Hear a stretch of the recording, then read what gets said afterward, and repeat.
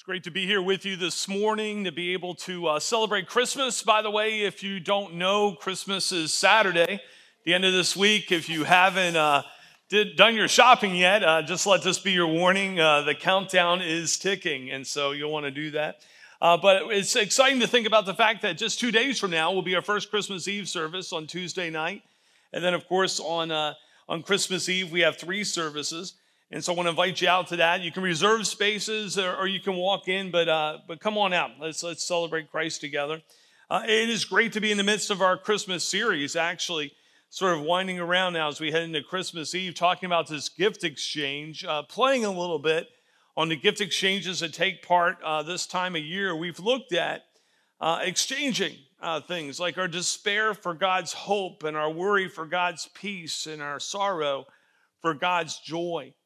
And we realize that this time of year, not only are we exchanging gifts and so forth, but we're around a lot of people. We find ourselves at the mall. We find ourselves at these different gatherings. And as we look at that, I realize that it's even possible to feel alone in the midst of a crowd. It's even possible to feel alone this time of year. In fact, one study I saw reported in Psychology Today noted that 40%, think about that, 40% of Americans see themselves as lonely, view themselves as lonely. 40%, 4 out of 10 people. It's true that even amidst the get-togethers, the crowded malls again, that we can feel so much alone. And therefore, we're going to look at this morning, what does it look like to exchange our detachment for God's love, our detachment for God's love. And for the past 2 weeks, you've heard me say that when we exchange gifts with God, God always gives the grander gift. And that's a good thing. That's a good thing. Now, let me acknowledge from the very beginning that the word detach is a very unusual word. and so it might help to look at its meaning. The definition of detached is not connected or separate, but simply put, being detached is being alone. And all of us know what it's like to be alone. However, in the same Psychology Today report I just referred to earlier, an estimated 20% of Americans say they deal with chronic loneliness. So just wrap our mind around that. 4 out of 10 people say we deal with loneliness here in America. 2 out of 10 people say they deal with chronic loneliness. So detachament's a big deal. Now you may ask, why is the exchange for detachment God's love? And to answer that, we got to look at one of the words for love in the Greek language. And one of the words in the Greek is agape. Now, what is agape love? It's self-sacrificing. It's self-giving love. Now, what's interesting about agape love is how that love is given. In agape love, the love that's given isn't determined by the receiver. And so the receiver doesn't necessarily say, this is how I need to be loved, and then that's how the person gives in that loving situation. No. The giver perceives how the person needs to be loved, and that's the way they show love to that individual. That's agape love. Now, what's this look like? One of the best-known verses in the Bible, one that was read earlier in the service, one verse that summarizes the whole Scripture, speaks of agape love, and that's John 3:16. Look at it with me. For God so loved the world. By the way, that's agape. So for God so agape loved the world that he gave his only son, that whoever believes in him should not perish but have eternal life. For God so loved the world that he gave. Now, what did he give? God didn't give what people necessarily thought they needed. He gave what he perceived we needed. He gave his only son. And God's love for people, really, when you think about it, is God doing what he thinks is best for us and not what we desire. I would guess that if we went around the room, we would all be able to say what we think we need. One person may say, I need more money. One person here may even say, I need a spouse. I don't know. Someone might say, I need a Big Mac. You knew that was coming. You know, all of us could come around the room and say what we think we need. And you know what? I don't know. Maybe you do need those things, but it's not your greatest need. And God knew that. God knew our greatest need, and so God gave his only son, and it says that whoever believes in him should not perish but have eternal life. That's the great gift of God. God's gift to the world was not what they believed they needed or what we believe we need, but what we actually need. God's gift was a child. And that's why I love Isaiah 9:6. It's a prophecy several hundred years before the birth of Christ. Several hundred years before the birth of Christ. And he describes this wonderful gift of God. And you can just imagine throughout the span of history, people sort of thinking of what we need. You know, when Jesus arrived, they said, we need a victorious warrior who will break the bond of the Roman tyranny in our lives. And God said, that's not your greatest need. So just pause a minute. Think, what do you think your greatest need is? Well, your need is this, Isaiah 9:6. For to us a child is born, to us a son is given, and the government shall be upon his shoulder, and his name shall be called Wonderful Counselor, Mighty God, Everlasting Father, Prince of Peace. What is being spoken here in John 3:16 and Isaiah 9:6? We discover really a great truth and a great opportunity for an exchange to take place. Think about it. God created men and women to have a personal relationship with him. And God desires for us to be in a loving relationship with him, a relationship where he's able to show his love for us and where we're able to show our love for him. Now, I've had people ask the question when I've talked about God's love for them, why does God love me? Have you ever thought about that? I mean, maybe you like yourself so much that you think, why wouldn't he? But have you ever been in a situation really where you really sat back? Maybe you had a big failing in your life. Now, I know none of you have ever failed except for the person sitting next to you. But maybe you've had one. You thought, why would God even consider me? Why would he think about me? Why would God love me? And I was thinking about that, and I thought it's sort of like asking me as a parent, why do I love my kids? And to be honest with you, I don't have a profound answer. I don't. I love them because I love them. I don't love them because of what they do. In fact, the reality of it is, how many parents out there? How many people have ever been a child? I love them sometimes in spite of what they do. I don't love them always because of what they say, because sometimes I love them in spite of what they say. I love them because they're mine. They're my children. I don't love them any more, any less because of what they do, what they say. I don't love any of my children more than the others. I love them all. Now, grandchildren, a whole nother issue. But I love them because they're my kids. And God loves us the same way because we're his. He doesn't love us because of what we've done or haven't done or what we've said or haven't said. He doesn't love us because we aren't perfect, because we're not. He loves us because he loves us. And the reality is this: I don't want to question it. I don't want to try to change his mind. He loves us. For God so loved you, for God so loved me. But what separates us, what detaches us from this relationship with God is sin. Now, they say this often because they keep writing it. You know, they say sin's not a popular word. You shouldn't use it even in messages. And yet the reality of it is it shouldn't be a popular word. It's not a fun word. It's not something any of us should be proud of. But it separates us from God.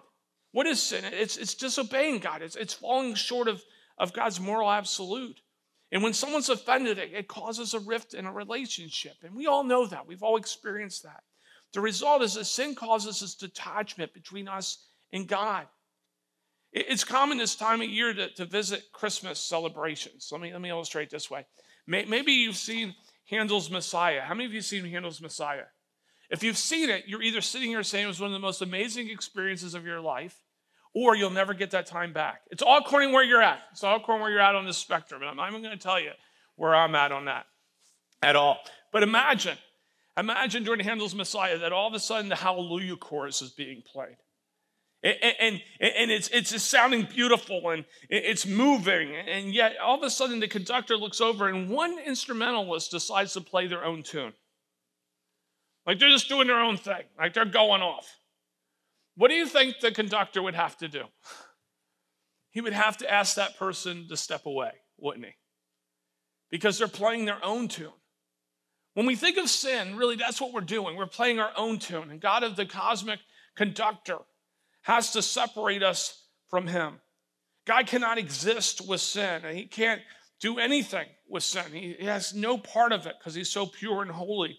Therefore, a separation exists between people and God. That's why that separation is there. It was from the beginning of humanity, when sin entered the world through Adam. And we still deal with that today. And you say, well, that's a bad news. And that is bad news. How many agree that's bad news? That sin separates us from God. But God took care of sin. He took care of our sin dilemma by sending his son, Jesus Christ, to live a perfect life, then die on the cross for our sins, be resurrected for our salvation, so that in him we can be forgiven and allow us to exchange our detachment for his love. Again, for God so loved the world, saw our predicament, that he gave. I love the first chapter of John. It's an interesting picture of the Christmas story. We're going to be looking at a little more on Christmas Eve, because it's very, very visual in the way that he talks about that Jesus is light, and that the light existed from the very beginning. But I love it when it says that the light came into the world. In one translation of Scripture says that he moved into our neighborhood. I want you to think about that. That God saw our sin predicament. He saw our loneliness. He saw our detachment. And he didn't sit up there unloving and say, well, you know what? My kids have been misbehaving. They deserve that. Yeah, he knew we deserved it, but he loved us so much. So what did he do? He moved into our neighborhood. He came to us.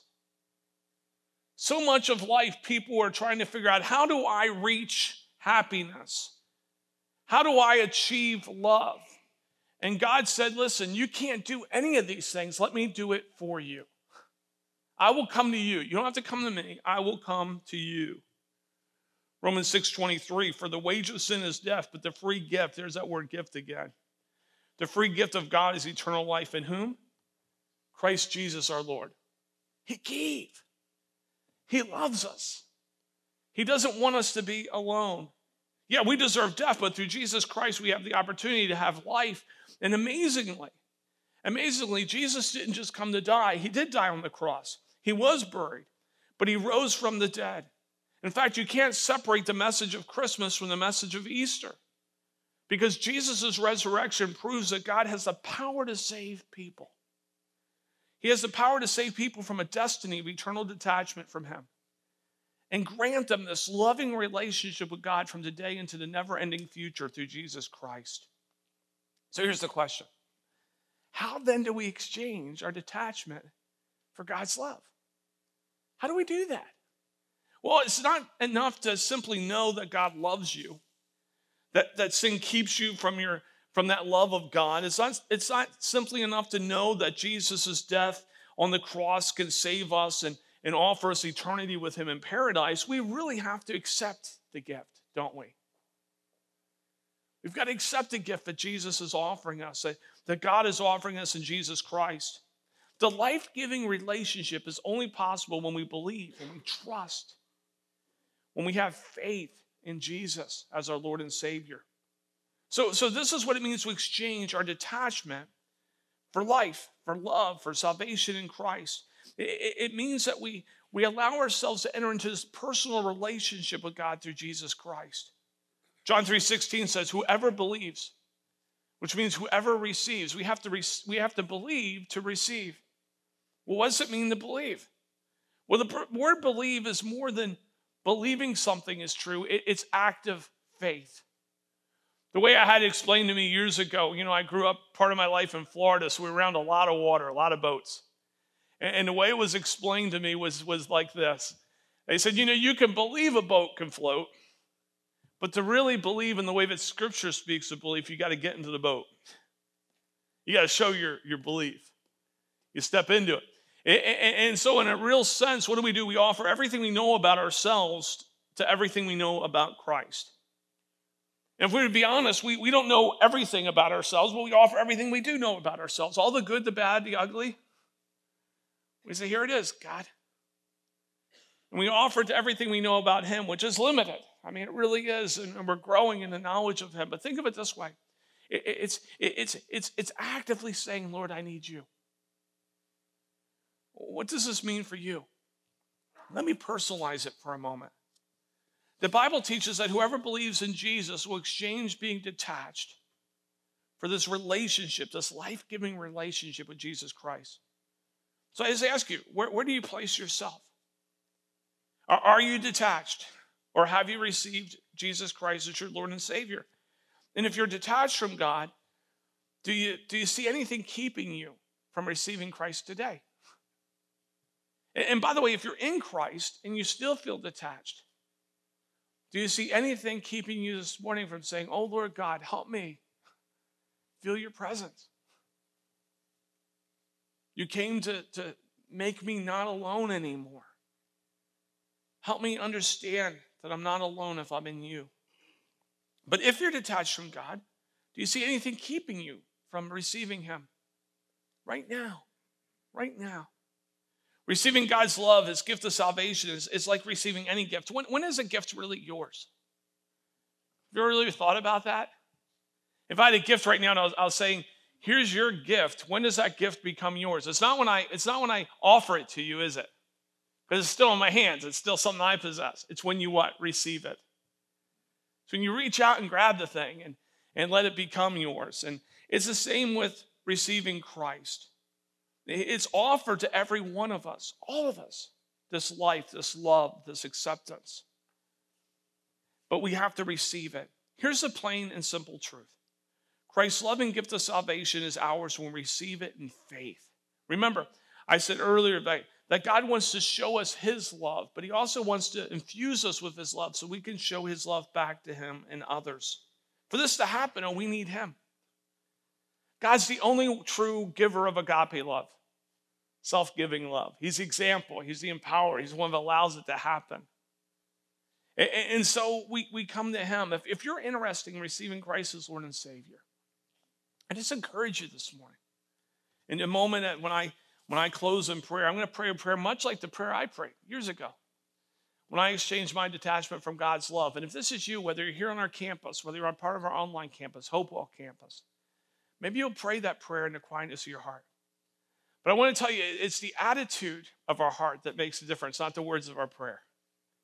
The words of our prayer don't save us. It's the attitude of our heart. It's our desire to receive Christ.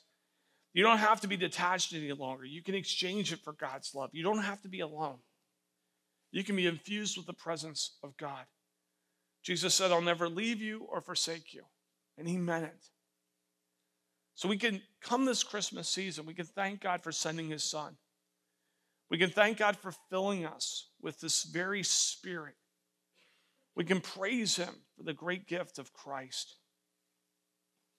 I remember it was a Christmas morning and we're all sitting around opening our presents. I love watching other people open their presents. My family makes fun of me because they're like, oh, open a present. And I usually wait because I just love seeing them open their presents. But they wanted me to open this one particular present. And I opened it and I realized they had picked this present especially for me. And it was a picture that Krista had done. I went to a photographer of my 3 kids. They were little at the time. And I opened it and I was just blown away. I mean, it's still sitting in my office. I just love looking at it, even though they're much older now.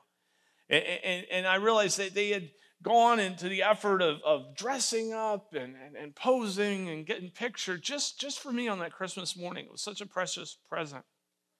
And you know what it's like when someone spent time. In other words, it's not like just a generic present. You know what I'm saying? Someone's taken some thought.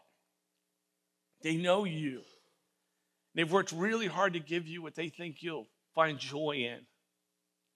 John 3:16. God looked at the world, and that's so broad. Let's bring it in. Let's bring it in this morning. God saw you. From the beginning of the world, he knew you would be here this morning. He knew you'd be watching.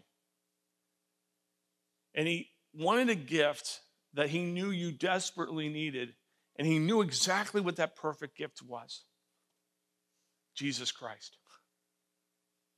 A baby who came into the world, lived a perfect life, died on the cross for our sins, resurrected for our salvation. That's how much God loves you. You don't have to be alone. Turn to him. Turn to him. Let's pray.